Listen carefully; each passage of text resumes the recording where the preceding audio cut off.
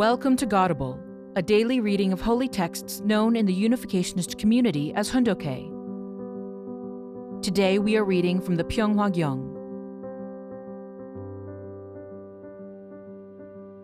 Pyeonghwa Gyeong, Book 9, The Role of Nations in Realizing World Peace. The Mission and Responsibility of Religious Leaders. I was enlightened regarding the will of heaven, and rather than letting this remain only in my heart, I have worked to bring God's vision to reality. There is nowhere in the world I have not been active. I have inspired evangelical and oceanic enterprises in Alaska, the countries of the former Soviet Union, the 33 countries of Latin America, and throughout Asia and Africa. We are making preparations to solve problems that humanity will face in the coming millennium, especially in the areas of environmental pollution, hunger, and disease. In recent years, I have worked in the Pantanal and Amazon regions of Brazil to lay a substantive foundation to protect the environment. Addressing internal problems, I have worked through the International Holy Blessing and the Pure Love movement. Some 430 million couples around the world have participated in these, adding further impetus to the building of the kingdom of God on earth that God has longed for ages to see. Ladies and gentlemen, up to now, countries possessing superior power politically, militarily, and economically have controlled the world. However, no country can exist eternally unless it is in line with God's providence.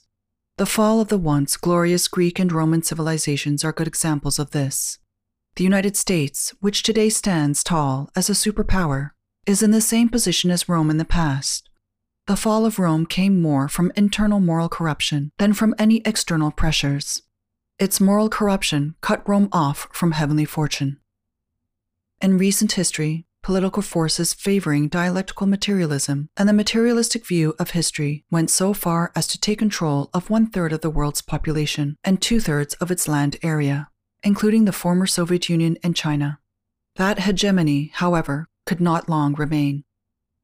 The time will soon come when religious leaders who speak for the will of God will rise to prominence.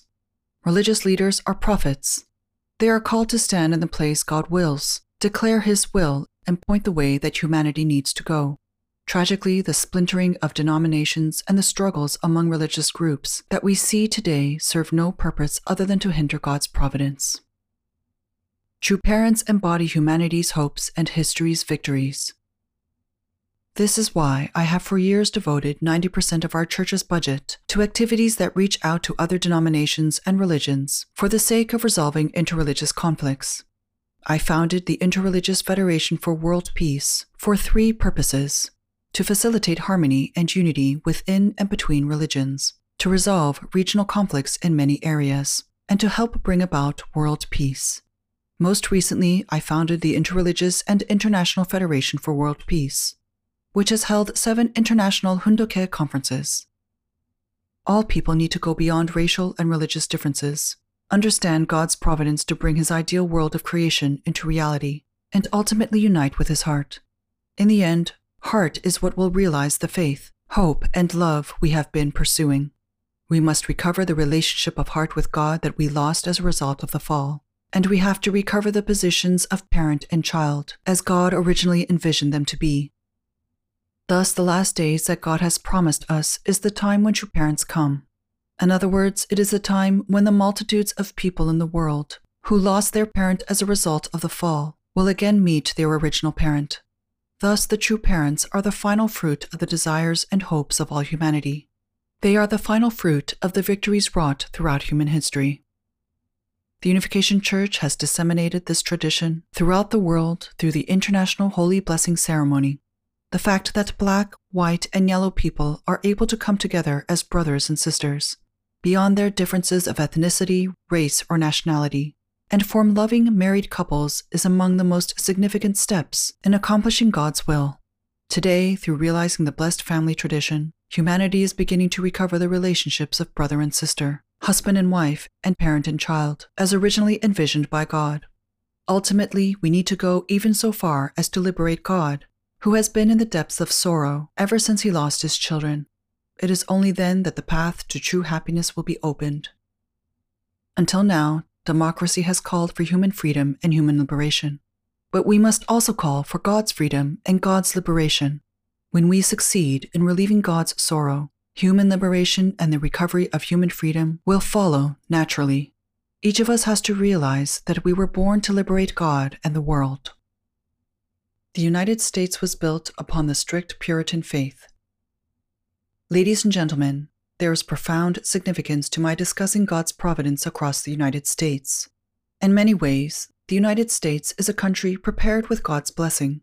The forebears who built this nation were the Pilgrim fathers and mothers, who risked their lives to practice their religion and who came to America seeking freedom. For the sake of their search for true religious freedom, these people left behind their parents, brothers and sisters, and homeland. They relinquished their ties to their home country as they crossed the Atlantic Ocean at the risk of life and limb. When the Mayflower arrived in New England in 1620, it was late autumn. That winter, more than half of the 102 pilgrims died of cold and hunger. What was particularly remarkable was that they died refusing to eat the precious seeds reserved for planting the next spring. The Puritans strongly believed in serving the will of God in every aspect of life. After taking in their first harvest, they offered thanks to God. They first built a fort housing the church and school, and it was only afterward that they set about to build houses for themselves. In their pioneering course, the Pilgrims began every activity with prayer. This was true whether it was plowing a field or governing the community. When George Washington was at Valley Forge during the War of Independence, he prayed with great desperation. In that battle fought for the sake of God-given rights, God sided with America. In England, the king and his government were fighting the war, but in America it was fought by God and his sons and daughters. Isn't this how the United States came into existence, as a country advocating freedom of faith? Even now, the United States Congress opens with prayer. The President, when being sworn into office, places his or her hand on the Bible, takes the oath of office, and receives the blessing of a pastor. America even prints the words, "In God we trust," on its currency.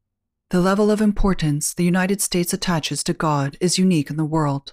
This is how the United States, as a Protestant country, came to occupy its position of worldwide influence. But what about America today? Prayer in public schools is officially banned. Teachers teach the theory of evolution and ignore other viewpoints.